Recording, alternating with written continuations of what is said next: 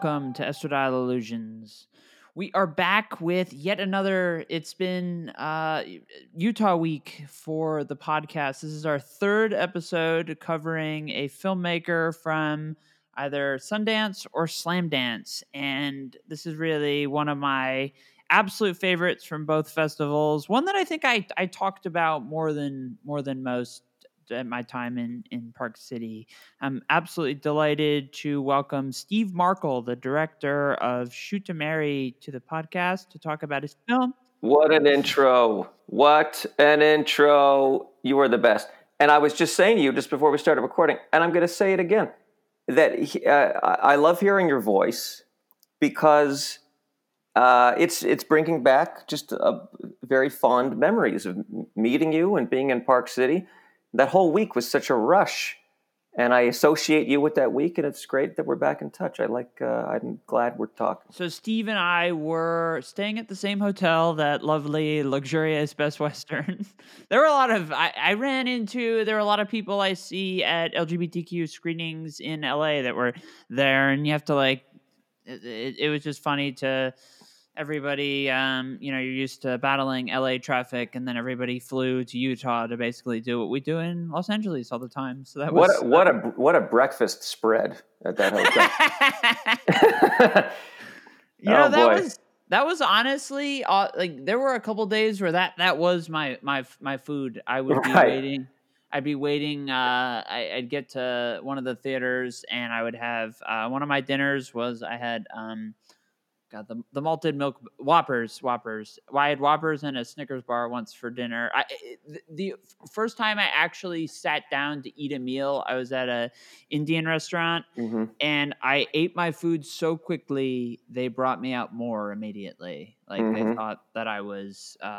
I probably was malnourished at that point, but You weren't even asking for it. They were just bringing it. They were concerned that they were. That something was that you hadn't eaten in weeks, and they were right. Yeah, and I was. There was another time I was doing recording an interview at Sundance, and I was so hungry and tired and all of that I was just even hazier than normal. And I was like, okay, maybe you should have food before you record. Wouldn't that be such a great idea? But I was so delighted. Another Shoot to Marry related story before we dive into the film. So I had gotten, we talked about this a little bit on the Queen of the Capitol episode. If you've checked it out, which it debuted today, which is this episode will go up a day later, but it just came up, so I don't imagine. I'm going to listen. I'm a huge fan of the doc, and I will listen to your conversation with Josh for sure. Well, thank you. But one thing that we had talked about in that was I'd gotten the Slamdance slate ahead of time. Basically, I'd requested a lot. I think I saw about 80% of the films there, and I was using it to train myself not only for the sort of the mental preparation of watching 4 or 5 movies a day, but also getting in the habit of writing reviews in between that time. So, because you really time is the biggest commodity when you're in Park City. Because there's so much to do. You want to do everything. You can't do everything. So I was trying to get used to that. And it was a Friday, and I'd seen 3 movies already, and there were a couple left. And I said to my partner, Tara, whenever you are in a relationship with a film critic, you often have to watch movies that you... she sits through a lot of stuff, and I gave her a list of what was remaining, and I said, what do you want to watch? And she's like, I want to watch Shoot to Marry. This looks hilarious. And I was so glad, because it really, Shoot to Marry is a hysterical documentary that is it's very challenging to describe to people, and I've done it a lot, and I'm still not 100% sure. But you're the director, you're the star. Do you want to tell us a little bit about the film? Sure, and I'm only learning now, and I'm delighted that it's thanks to your partner that you saw the movie, and really that we met. Oh yeah, well I watched them all, but Shoot to Marry was the handpicked. You got the best time slot. You got the Friday night. That's right. Often we don't watch screeners on Friday nights, so yours was an exception, and a very welcome one at that. Thank you. Well, I'm thrilled that the two of you watched the film. It is a very a personal film. It's about my search to find love after a very tough breakup. Actually, it was more than a breakup. It was a failed marriage proposal, which was very difficult. And but that's put me on this journey to go out. I spent a year filming with unique and interesting women to learn a thing or two about relationships from women. And also, I was hoping that maybe I might connect with one of these women and find love again. It's a very like I use the word deception in my review. You're when you're interviewing the women, as you explain in the Mm-hmm. documentary, you're not entirely forthcoming. You reach out to them as it relates to their interests more so than you're not telling them that this is that what sort of what the documentary is really about, which is something that I think about like in today's present climate. That sort of you explain that to people and they kind of Okay. stare at you like who would make that in 2020. And yet, I mean, you're I've met you a few times. Mm-hmm. You do come across in the documentary as very upbeat, pleasant. You seem like a very nice guy. It Thank takes you. a rare personality to be able to kind of pull that dynamic off. Can you talk about kind of the challenges of your approach? Well, okay. So let me tell you sort of exactly how I approached the women and asked them if they would like to participate. Because I think, in fact, that I was quite forthcoming with them. I would research, for starters. I'd research interesting women, mostly on the internet. Some were people I already had connections with, and I explained I'm making a documentary that was going to feature a lot of cool, interesting women, which I did in fact make that documentary. And I also said that the through line of the documentary was going to be me piecing myself back together after this bad breakup that I had been through. And that during our filmed conversations, I was going to ask questions about relationships and love. So certainly they understood that thematically the film was going to be about relationships and heartbreak and that kind of stuff. They understood it was going to feature a lot of interesting women, which it did. And I suppose the one piece that I wasn't, explicit about was that I was, hoping also to find love along the way, which I didn't actually think was going to happen. But really, when do you go up to someone, a stranger? I mean, it would be a pretty bizarre thing to approach a complete stranger and say, hey, I don't know how this conversation's going to go, but maybe if we click, it could lead to dating and marriage. I mean, it would be a very bizarre thing to say, and people would run. So I think I was honest, and I'll also say that I think it was a very positive experience for all the women who appear in the movie. We had fun, we connected, we sort of learned from each other through our conversations. I feel like I actually made a lot of friends during that year that I was filming.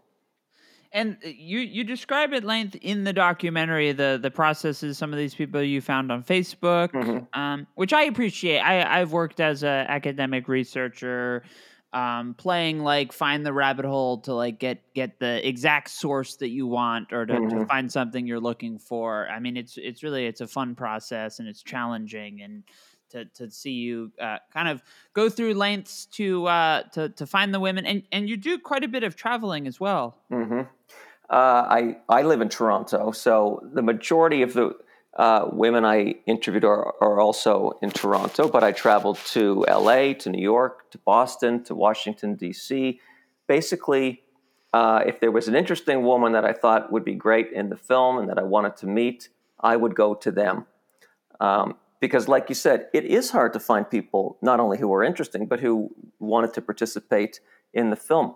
And in fact, at a certain point, in about a couple of months into shooting, I brought on a couple of researchers to help me find women because it was so time consuming. So I would sort of give lists of ideas to these researchers. I'd say, well, what if I interviewed a psychic, a female rabbi, a female firefighter, a female pilot, whatever it is, long lists of ideas. And then they would go off and try to find these people. I'm glad you mentioned Toronto because I've spent parts of probably at least 7 or 8 summers in Toronto, and I know Oh, the city cool. very well. And I was able to point out to Tara at one point you were filming. I'm like, that's got to be Toronto. I mean, Yeah. your accent, you sound pretty Canadian, so I was Now, I don't know not. why that bothers me. It shouldn't, but why does it bother me that I have a Canadian accent? There's nothing wrong with having a Canadian accent. Oh, it's a great. But what are you hearing? Because I don't know. I guess it's probably I've spent a lot of time around Canadian. My mother's side is Canadian. Oh, okay. I get made fun of. I say like we're going out, and I haven't actually lived there, so people say where the hell did that come from? Yeah. I don't really know. I'm just kind of I watch a ton of foreign movies. Hmm. Australia. Well, I lived in Australia for a year, but Wow. I'm pretty good at. There have been even times I've been watching like Welsh movies and I've been Hmm. able to pick up the accent That's there. pretty I don't good. know. But I It's was I was surprised. I lived in LA for a couple of years, and when I first got there, I couldn't believe that within seconds of people speaking with me, they say, "Oh, you're Canadian." I said, well, and they would point out the word you said. You pointed out one out. Canadians say oot oot or oot in a boot, and then there's like Americans will say I'm sorry, whereas a Canadian will say I'm sorry. And sorry. yeah, Yeah. there's a bunch of these words. So once I had the words pointed out to me, I actually, and I know this is completely silly, but I spent a couple of days in LA working on trying to remove the Canadian accent. And I don't know why, but I just thought, I guess I just wanted to sound American while I was living in America. And but apparently I didn't do a very good job because you still think I sound like a Canadian, but that's fine. Well, I mean, I think a lot of like the stereotypical Canadian accent you hear is probably more common of like people who live in Saskatchewan, or Hmm. they say like Szechuan, or I can't Yeah. even pronounce it right. Or Winnipeg has Hmm. a bit thicker. I mean, Toronto is a big metropolitan city, so It is. the accent's definitely more subtle, but Hmm. also like um, I guess the Americans tend to, especially like on the East Coast, would have pronounced syllables a bit harder than you do. I don't Right. know. It's I love a Canadian accent. I loved I haven't been to Toronto in I think probably 4 or 5 years, but Hmm. I love it, and I always laugh when I think I just talked to you about it, but I grew up following I would go with my grandfather who is a member of the Royal Canadian Military Institute. So Oh. I grew up around all of these really old generals and combat people. Hmm. And as a young closeted transgender woman, that Hmm. was very very interesting experience. You But did tell me that, and I forgot that. Yeah. And yeah, you still have family in Canada? yeah, more in Kingston. Hmm. That's about two. Kingston and Ingersoll. So Hmm. Ingersoll is a bit more rural, and Kingston is more of like a college town. They have Hmm. the Army War College Hmm. there, and they have at least one other one. And then there was also the prison, which I guess got kind of shut down. There's an old bookstore there that I like to go into, and Hmm. I hear about the city from that guy. I love Canada. We're probably gonna go up to Vancouver for a weekend pretty soon, but Nice.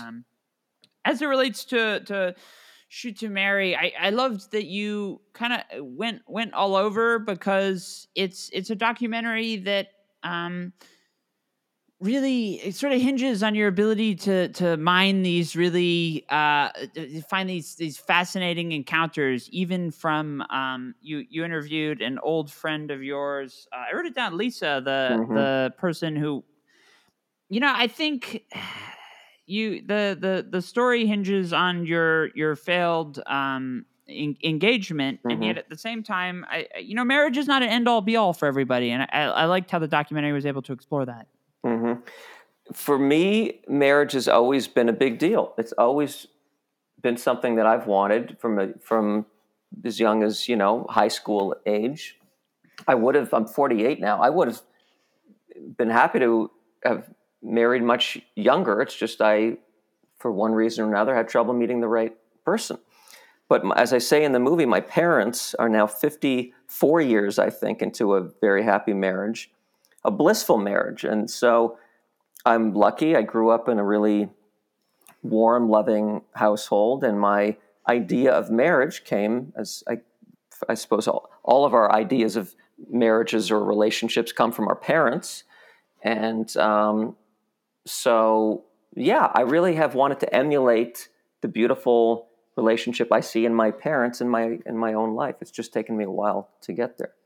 It's a really interesting topic to think about, and in a lot of conversations I have with members of the LGBTQ community, especially people who are a bit older and were in relationships before gay marriage was a big thing. You Mm-hmm. hear a lot of them echo sort of similar sentiments of even outside of the realms of what we would consider the traditional American household, the white picket fence, all of that. I mean, it is a common unifier that I think really in the battle for gay marriage and gay rights, there was Mm-hmm. something that everybody wanted to. There's a universal feeling to that. I have Mm-hmm. it too. I'm a bit younger. I have been in a long-term relationship for a few years now, and it's Mm-hmm. not like we always joke we live across from the courthouse, so we could go get married in about 10 minutes if we Yeah. wanted to. But it's interesting to think about the ways in which sort of traditional there's the traditional approach to marriage, but that's something that everybody kind of wants, I think, or not everybody, but a lot of people.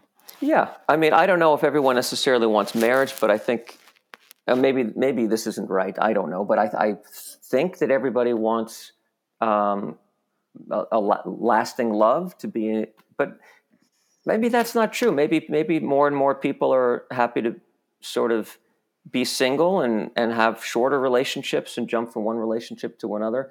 Um, but that was just never my thing. I never really liked dating. I just always wanted to find my person, and I think it's the idea of sharing your life with one person is romantic and beautiful, and that's just always what I've wanted. And the hopping from city to city, by the way, is it's just a reflection of how damn hard it is to Right. find that person. Well, yeah, I mean, in terms of just all the ways in which society has kind of moved away from that tradition, people don't live in the areas where they grew up nearly as much. I mean, I live 3,000 miles away from where I grew up. Mm-hmm. That's pretty common. Millennial generation, you've got to basically be expected to move, and you have to be in a right spot for the relationship in order for that to continue beyond oh, I'm moving. We've been together for 6 months. Okay, this was fun, and and I guess that also ties into like the fact that there's much less urgency around having kids. So if you're able to, Mm-hmm. um, I think about the ways that it's harder to stay together. But I do like how the documentary was able to kind of explore multiple angles of marriage. Like it's not the end all be all to happiness. Mm-hmm. Well, you mentioned, me going to meet Lisa, who was my first crush in third grade, and she is now, I forget exactly how many years, maybe 20 years into her marriage. She's got two kids, and she's an example, and I suppose it's a common story. People 20 years into a marriage, a lot of them are struggling with it. And Lisa was extremely open and honest, which is amazing in our conversation about how challenging it is to be in a long-term relationship, to keep attraction alive, to continue to be interested in the other person. You maybe you run out of things to talk about, or you stop trying, or I don't know what it is, or kids introduce a whole other set of problems. Um, so, and certainly, I was most of my friends in my friend group have been married now for 10 years, 15 years. And I see with all of them that they're struggling. They're either, in some cases miserable in their relationships. Others have divorced already. Um, my brother is separated. It's just, it's hard, you know, but between the challenges of being in a relationship and the challenges of being single, I'll take the relationship any day. For me, nothing is worse than being lonely. And yeah, that, so as challenging as it is to be in a long-term relationship, I think that's those are better challenges to have than sitting alone.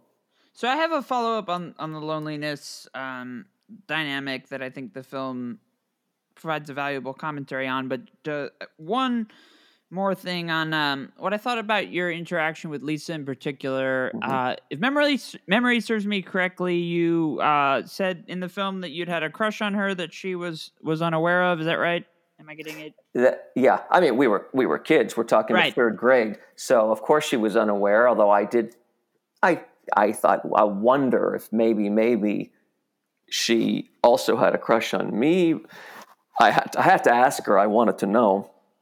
Well, it really resonated with me because I don't talk a ton. I don't. I was I went to a Catholic school for 10 years with the same kids. So there have been more than a few times where old classmates who I hadn't spoken to in 10, almost 15 years would reach out to me like, how early did you know you were transgender? People who had crushes on me or vice versa. And when you talked about that, because it's so interesting, these are kind of threads of ourselves that Mm-hmm. can be dormant for a long time, and then you reconnect with somebody, and those kind of reconnections, I guess, are kind of rare, but they can happen in bizarre situations. You run into people. Mm-hmm. That's happened to me in New York a couple times. It's fascinating about how the past can kind of weave its way into the present again, and you learn new things, and you think about all of that. And it's complex, but it definitely resonated with me. Mm-hmm. And yeah, those early crushes are profound. I mean, they stay with you, And for me, when I look, I still so vividly can remember and feel the crushes that I had in for elementary school and junior high. Those early crushes in fifth grade, sixth grade, seventh grade, they really stay with me. Our hormones are going crazy, and also there's just so much confusion swirling around. Trying to make sense of everything, how we feel, and oh my God, puberty and adolescence, it's all so just uncomfortable. I can't believe that kids are given as much homework as they are. I don't think kids should have to do any homework, because being a kid growing up is at that age, when you're going through puberty and stuff, that's hard enough just to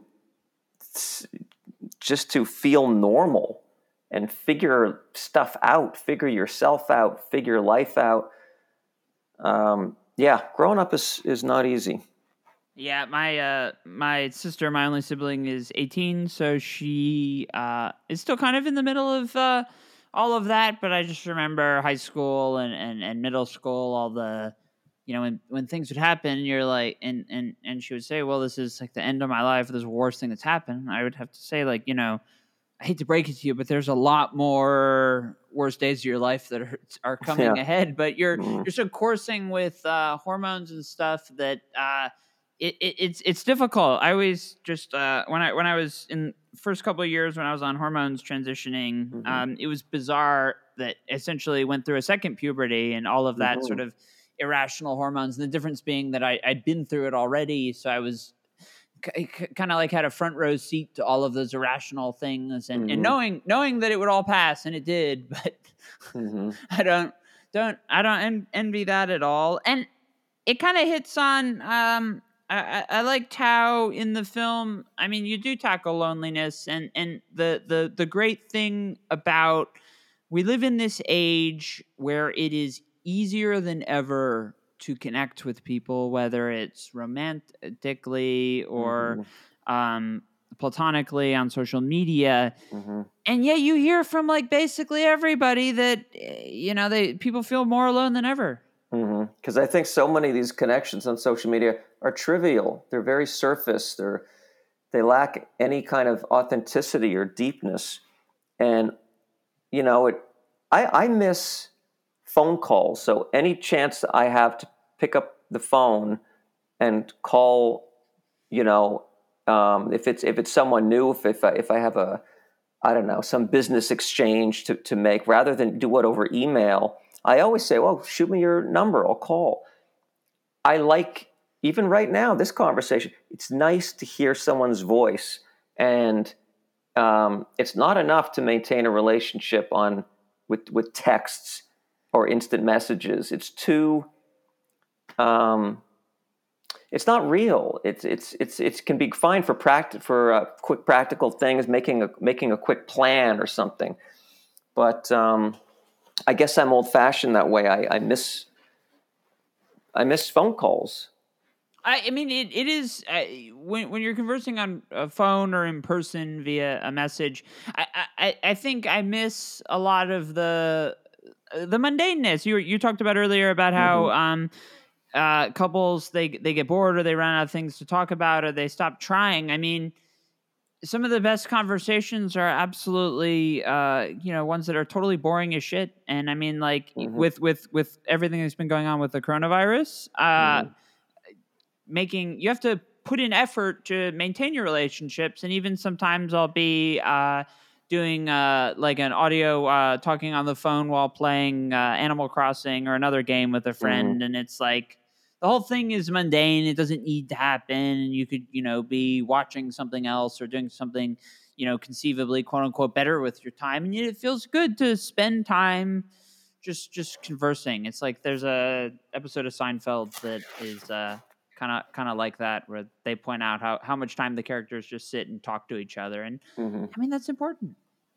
It is, and I'm not the first person to say this, but I think when it comes to dating, jumping from one Tinder date to another is it's sad. People are not giving a stranger enough of a chance, and there's too much choice, endless choice, infinite choice. You can go from one Tinder date to another and never get to know a single person. Um, and people are too quick to dismiss other people. Like, we have to learn to connect with each other and accept one another's ugly parts too. Like, we all have our quirks and our good sides and our bad sides. And it was one of the reasons I just hated dating, was I just found people were too dismissive. I remember the first Tinder date that I ever went on. I met up with this woman in a bar, the classic, but at 30, 40 minutes into chatting, I had to go to the bathroom. I go to the bathroom. I come back. She's on her phone. She's back on Tinder. In, That's awful. yeah. But the amazing thing, I said, "Oh, you're back on Tinder? Like, what the hell? During our date? Like, you couldn't wait another 30 minutes?" And but oddly, it wasn't that she didn't like me.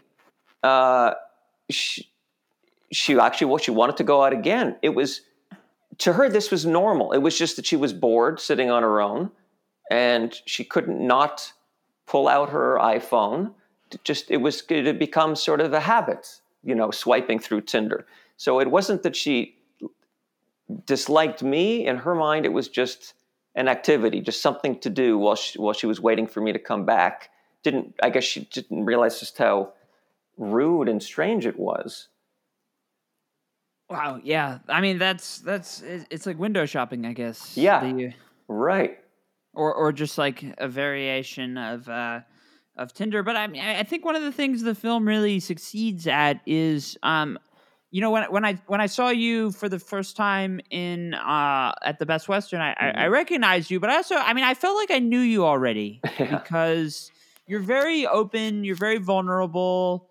Uh your narration, which I'll ask about in a minute, is phenomenal. But you really it paints it's challenging. You take years of footage, hours of stuff, and you condense it into a narrative, and yet you still did such a marvelous job conveying. I feel like I know Steve Markle very well. Hmm.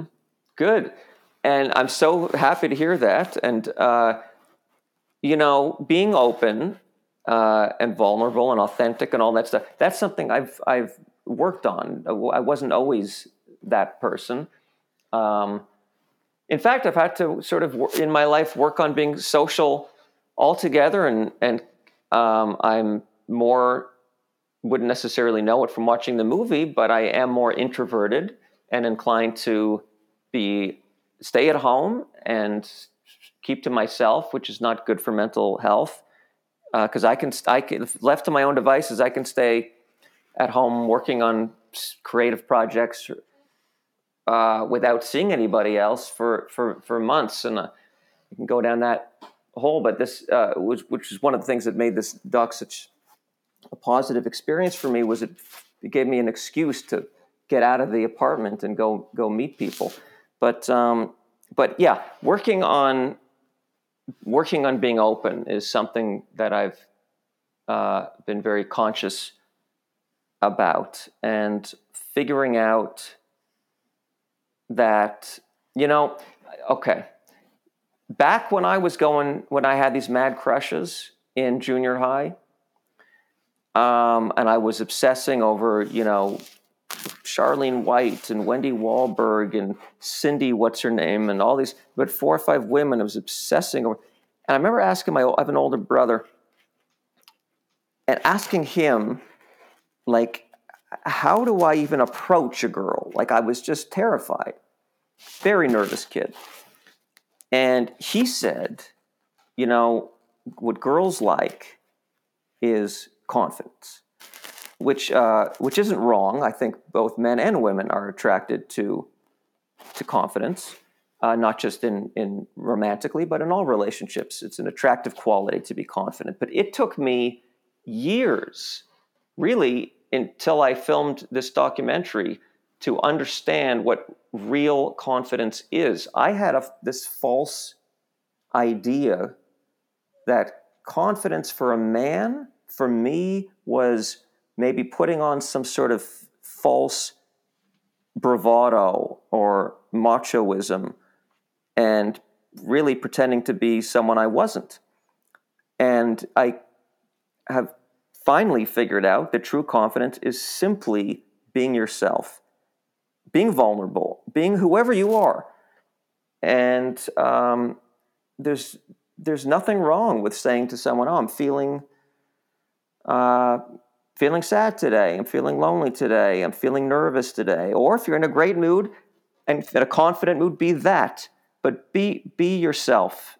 It's one of the lessons I learned from having met all of those great women who were featured in the doc, because it was something that came up over and over again. I'd ask them for relationship advice, and what I heard back over and over again was, just be yourself, which seems obvious, but for me, it did take work.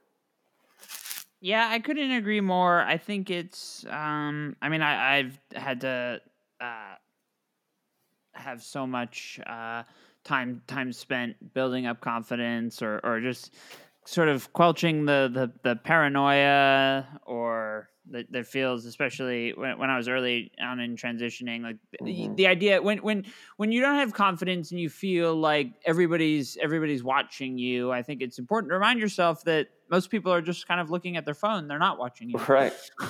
Yeah. um but it takes a lot of work, and hearing you talk about your journey to self-discovery. I mean, I can think of like a dozen indie movies that are, maybe even more, that are about men in their 40s Mm-hmm. who are on, not necessarily on, but need to be on sort of journeys of self-discovery. And it's about, and a lot of them kind of have the narrative of like, they center around, you can't teach an old dog new tricks, or Mm-hmm.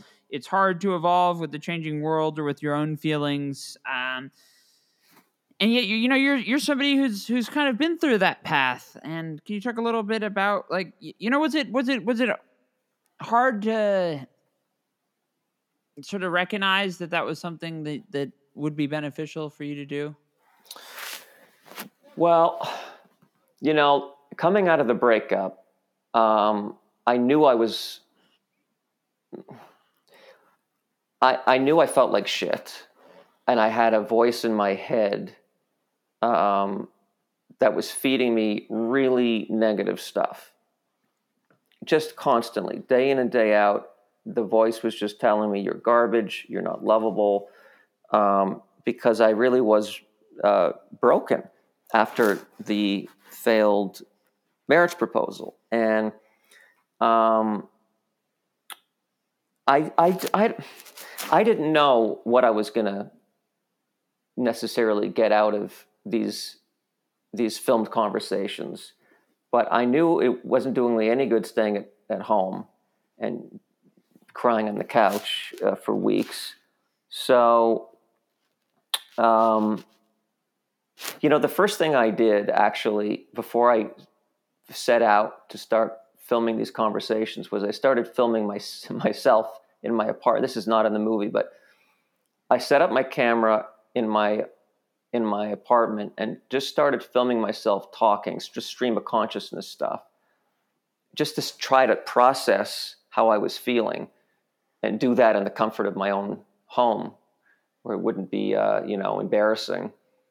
And then when I had the confidence, I decided to set out and start interviewing other people about relationships, and interviewed my parents, my therapist, that is in the movie, um, and then found this idea that I should maybe try interviewing women about love and relationships and heartbreak, learn from them, and also then there would be the possibility that maybe along the way I might even connect romantically with one of these women. I didn't actually think that was going to happen, but uh, I thought, who knows? Can you talk about the challenges of making a documentary that, I guess, you worked on it for years, and there's kind of a open endedness to the concept, in the sense that you had no idea how it was going to end. Nobody knew how it was going to end. Mm-hmm. And I just, when you think about the challenges that documentary filmmakers have in terms of just trying to condense their material, Mm-hmm. but for you, you have all of those considerations, but you're also making something in real time that you have no idea how far the rabbit hole goes. That's right. Um, yeah, I mean, that is definitely one of the challenges of making a doc. Like you said, you don't know how it's going to end or where it should end. And it's, it's real life, but it isn't. It's in that, you film hundreds of hours of material. And while it's all real life that you're capturing, when it comes to the editorial decisions, and there are thousands of creative choices you're making in the edit, mostly what to exclude, because you leave out a lot more than you keep, and how to sequence the material that you do decide to use, and how to structure it, how to create story out of what you've shot. So documentaries are very much constructed. Um, they're not as different than scripted movies that I think people might think. Um, the story is created in the edit as opposed to the script, because there isn't a script. There might be a rough outline of what you're trying to achieve, but it's story, and it does have to be constructed. It's produced, and you want to hit certain emotional beats and give people. You want to take people on a journey, and you want to end somewhere different than where you started, and make that ending satisfying. It doesn't have to be necessarily a happy ending or a sad ending, or it could be somewhere in between. It just has to be a satisfying ending, so that you feel that the experience was worthwhile.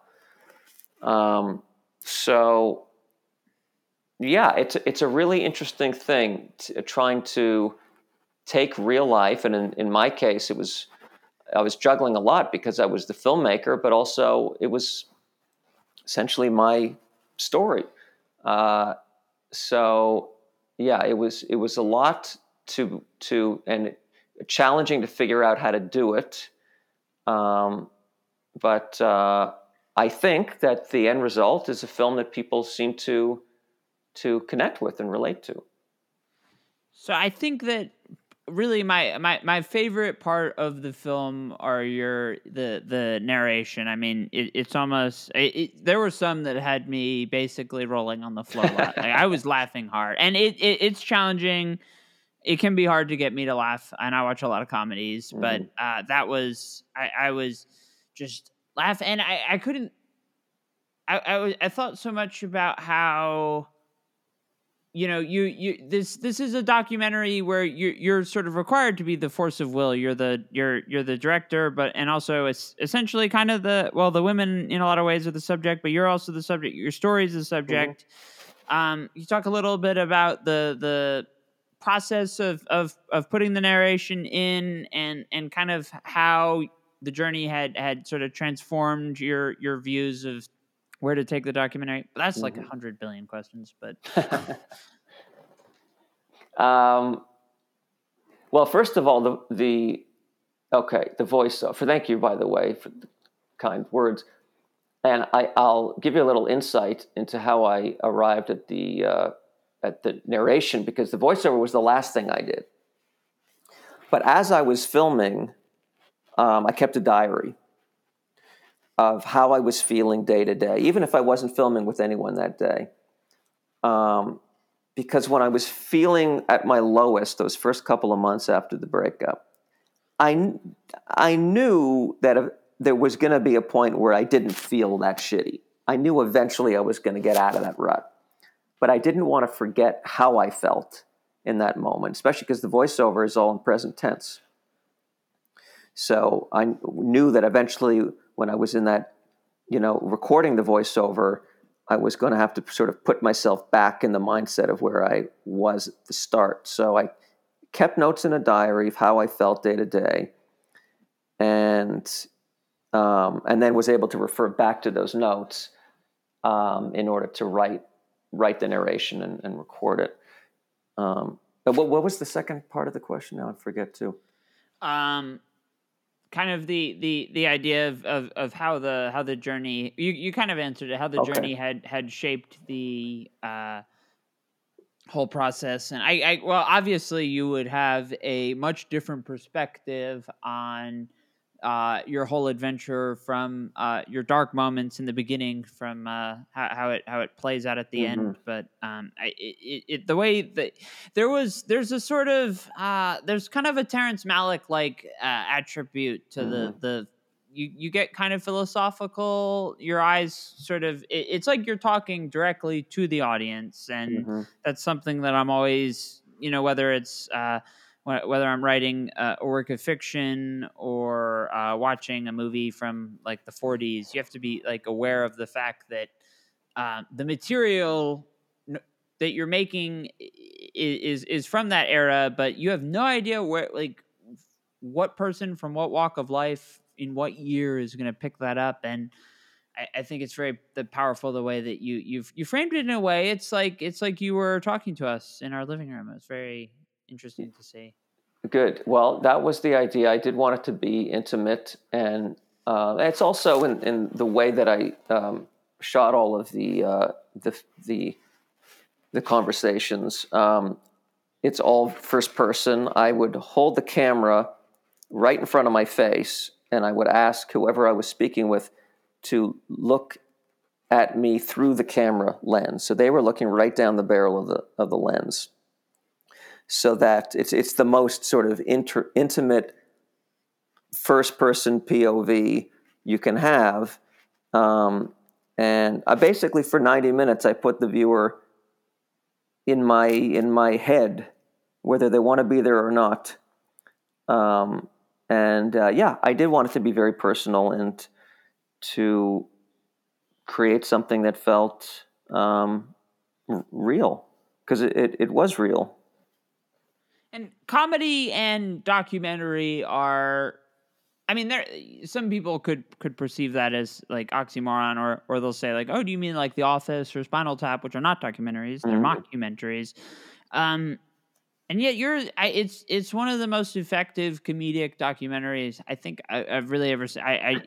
Documentaries do not tend to like, and I mean, you can find in some documentaries moments that make you laugh or a character that they find, but you were able to really hone in on comedy throughout the entire film. It's enlightening while also entertaining. I'm having flashbacks to Sundance Lines, trying to explain to people how this documentary that is like very funny, but is not a satire.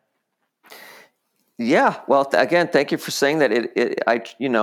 Listen, we have to laugh at ourselves. We've got to find the humor in even shitty situations. I felt, like I said, especially for the first, really for most of the film, I felt really down and was trying to rebuild myself, rebuild my confidence, and also just sort of learn to like myself again.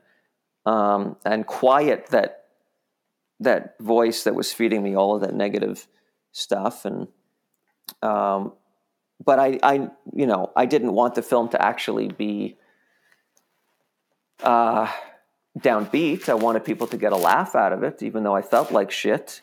We have to laugh at ourselves. Yeah, I mean, I've, as somebody who has a pretty dark sense of humor, and I tend to make jokes even when I'm feeling down. I couldn't agree more. And I also wanted to ask about there's a sequence in the film where I'm kind of blanking on a better term. It's not. I guess bathhouse is like kind of the There's this sex club. right, there we go. In LGBTQ communities, bathhouse and sex club are almost interchangeable anyway. Okay. But especially up in the San Francisco bathhouses. But you in addition to kind of having to throw yourself out there from a filmmaker's perspective, you actually at times literally do kind of have to throw yourself out there. And hearing you talk about how you had to find excuses to leave the house, I imagine that was challenging to put yourself in that kind of situation.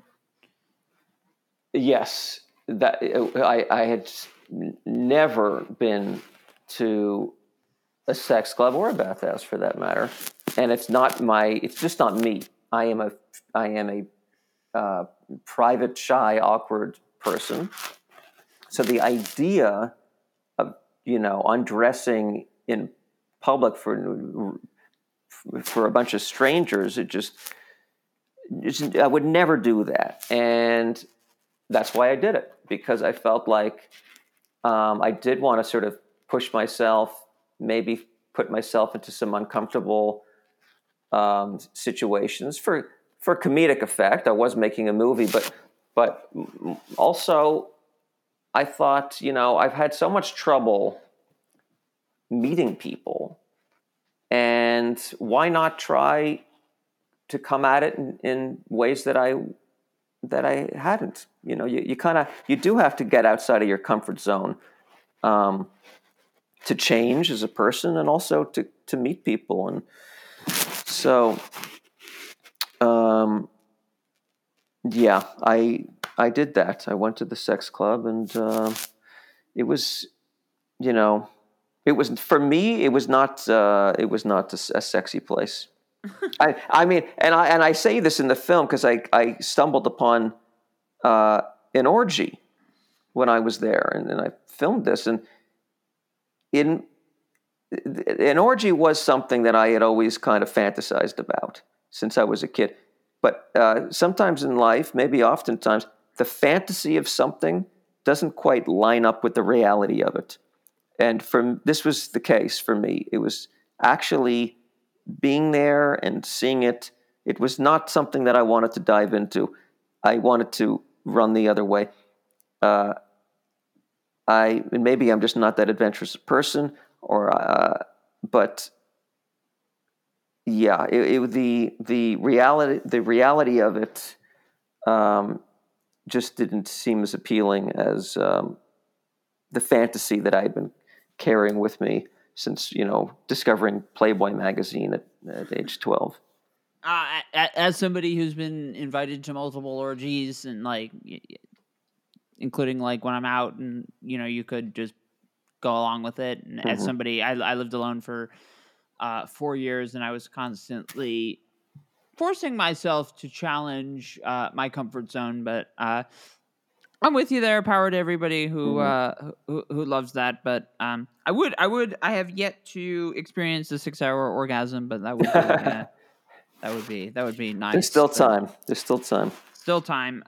Let's talk a little bit about Slam Dance and the rollout, because Shoot to Mary won the audience award. Yes, I, and that I was about to just say that doesn't surprise me in the slightest. thank you. I was surprised. I was thrilled out of my mind. What a rush that was.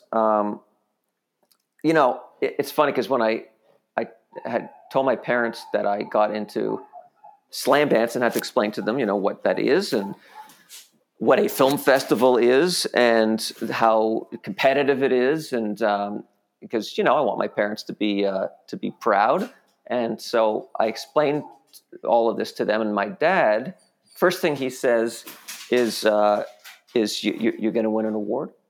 I said, no, Dad, like I'm not going to win an award.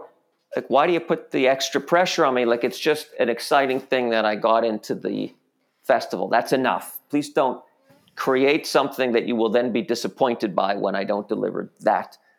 But he just kept saying for the weeks leading up to Slander, every time I talked to him, you're going to win an award? You're going to win an award? Dad, please stop. You're killing me. No, I'm not going to win. So for no other reason, I was so delighted to win that award so I could call my dad that night and I said, Dad, I won an award. And my dad said, that's terrific. Well, I'll get your mother. I said, Dad, did you hear what I said? You've been every day for 2 weeks. You've been on my case to win an award. I did. Okay, I'm just in the middle of online chess. Can your mother call you back? So anyway, I was excited to tell my dad that I won the award. Didn't get the response that I wanted, but I am still thrilled that I won that award. It was very exciting, and just when I started out on this project, it was such a kind of, it was just a whim. I came up with this thing as I was filming, sort of found the idea as I went, and I never imagined that it was going to, I don't know, be seen by anyone, never mind win an award. So yeah, it was thrilling. I remember when I came up to you and you seemed, because the film hadn't had its premiere yet at Slam Dance, but I had seen it because they'd given it to me ahead of time. Mm-hmm. I remember you were very surprised that me or maybe just kind of anyone had seen it. That's right. I'd had my review written. It's always awkward when you talk to creators about reviews, because sometimes they want to nitpick things, and you're like, well, that's your job. My job is to ignore your nitpicking. Right. But yeah, I was very happy for you to see that you won that, because I'd met you. I knew what a nice guy you were. Thank you. Having seen most of the Slime Dance slate was pretty good, but I again repeat that I was not at all surprised by that in the slightest. And I'd gotten a chance to meet you, see you after the premiere again, and hearing you talk about just kind of the rush. I mean, this was a really intimate documentary for you that you worked on pretty much by herself for a while, That's and right. then to see that your father isn't aware of the prestige of I mean, it's a big deal. Anyone like you don't need if you go to Sundance, you go to Slam Dance, they get a lot of entries. It Right. is not easy to get accepted, and once you get accepted to that, you got the like banner of like official selection or something. I mean that's something that people that is itself a very big award. Yeah, I mean, I don't know if I'm getting this number right, but I think that they received this year at Slam Dance 8,500 submissions, and they pull from that 23 features. I mean, it is mind blowing. And I actually sent an email to Alina, the manager at the Slam Dance office recently. She was writing about something else, but I wrote her to say, I still can't believe I got into Slam Dance, which is true. 6 months later, I'm still sort of enjoying the rush of having gotten into the damn thing. And it's a high that's had to last for a long time because I remember in the wake of like talking to fellow critics and people from the festival after Sundance, all eyes were on South by Southwest Mm-hmm. and subsequent film festivals, which didn't happen That's because right. of this thing. I don't know if you've heard. There's this coronavirus that's been going Let me. around, and I I mean, haven't, but I'm going to look into that. yeah, it's so you don't like nobody really wants to hear that like something happened in January was like the high point of your year Yeah, because that that's implies right. that like the rest of the year is kind of shitty. But I mean, I can't count the number of times I've said like, oh, thank God, because I wasn't sure. I had major surgery in October and I wasn't fully recovered Mm-hmm. by the time, and I'm often I often earn the wrath of LA publicists by requesting an extra ticket to screenings so that Mm-hmm. my partner can drive me because I'm that much of a pain in the ass. So I went to Sundance alone, Mm-hmm. covering all of that stuff, and to have been able to go to that and experience that even before all of this stuff. Where if you told me that this stuff was going to happen, I would have stayed for every last minute of the festival. Right. Well, man, how lucky are we though that we got to enjoy that festival? Given that, like you said, the others were all canceled or had to, sort of do a cyber version of the festival, which of course just isn't the same. Right, and you've had to promote the film and do all that stuff just totally virtually. And Toronto's Mm-hmm. got such a vibrant That's right. film community. I mean, that must. Can you talk a little bit about just the challenges and you've had to probably call a lot of audibles in terms of getting this film out there. Yeah, well, there was one festival in Toronto called the Canadian Film Festival. They show the best, what they feel are the best Canadian indie films of the year, and they programmed Shoot to Mary as their closing night festival, and that was going to be my chance to show my Toronto family and friends, and also the people in the movie, because most of them are from Toronto, to show them the film in this really big theater called the Scotiabank Theater, downtown Toronto. I was really looking forward to that. That was supposed to happen in late March, and of course that was canceled. Though the festival did do something great. They were able to move the festival to a Canadian broadcaster, a channel called Super Channel, which is a monthly subscription channel that shows movies, sort of a Canadian HBO kind of thing. And all of the films that were scheduled to be in the festival were shown on this great TV network. And also, I did well at that festival too because I won Best Feature at that fest. So that was also exciting.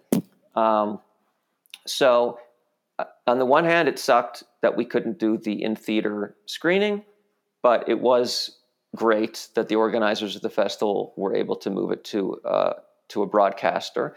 Last night, actually, my film played in a film festival in Long Beach, New Jersey, called LIFF, Lighthouse International Film Festival. And what they did, which I think is very creative, they turned their festival this year into the world's first drive-in movie festival. they showed all the films in a drive-in theater.